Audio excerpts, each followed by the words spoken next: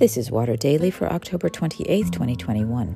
This week we look at Mark 12, 28-34, in which Jesus gives one of his most important teachings about love. Today's reflection is love your neighbor and yourself. In this week's gospel reading, we overhear a conversation between Jesus and a scribe who has asked him, which commandment is first of all? His reply is unsurprising. He quotes the Shema Yisrael and adds, "You shall love the Lord your God with all your heart and with all your soul and with all your mind and with all your strength." Got it. Religious people know about loving God.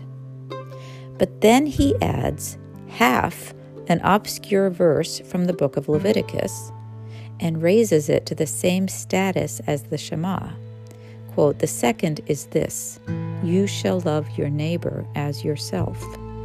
There is no commandment greater than these." That was a game changer. This verse comes from Leviticus 19:18. Quote, "You shall not take vengeance or bear a grudge against any of your people, but you shall love your neighbor as yourself. I am the Lord." Chapter 19 of Leviticus details a series of laws governing all sorts of human relationships: commercial, sexual, familial, occult, you name it. These 6 words barely stand out, yet Jesus elevates them to core commandment. Quote, "On these 2 commandments hang all the law and the prophets," he says in another gospel version of this story. Jesus' piercing intellect and knowledge of Scripture allowed him to strip away the thicket of words and hone in on the one commandment that enables us to keep all the others. If we could only love God with our whole being and truly love our neighbors and ourselves, we would need no other commandments. Why is it so hard to love our neighbors? For starters, there are too many of them.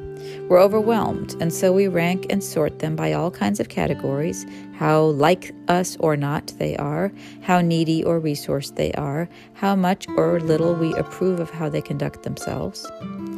As soon as we start to rank and pick and choose, love is compromised. When Jesus was asked by another scribe, "Then who is my neighbor?" he answered by telling a story in which the neighbor who cared for a person in need turned out to be someone his questioner had defined out of his neighbor list. And we cannot control what our neighbors do. That can make them hard to love. In the fraught and fractured times in which we live, it is even harder to name someone as neighbor, let alone fellow Christian, who holds views and takes actions that we consider hateful and destructive to human life. But as the sign that has appeared on many lawns reads, Jesus said, "Love your neighbor, no exceptions." We may have to find God's love for some neighbors and borrow that until we can find our own. There's a place to start. Everything gets easier when we love our neighbors. But the verse includes another challenge: love your neighbor as yourself. There's a deeper reason we can find it hard to love our neighbors. It's hard to love ourselves, especially if the world or family or an inner sense of shame or unworthiness tells us that's ridiculous. But God says, "I love you. I made you. I delight in you." Are we not to love what God loves? We may have to find God's love for ourselves and borrow that until we can find our own.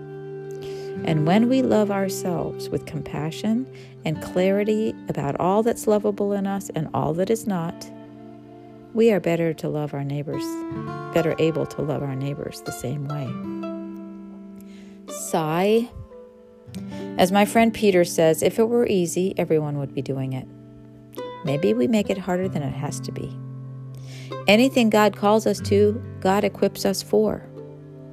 Maybe we can stop trying to do this loving on our own and let God's love flow through us, to ourselves, to our neighbors, and back to God.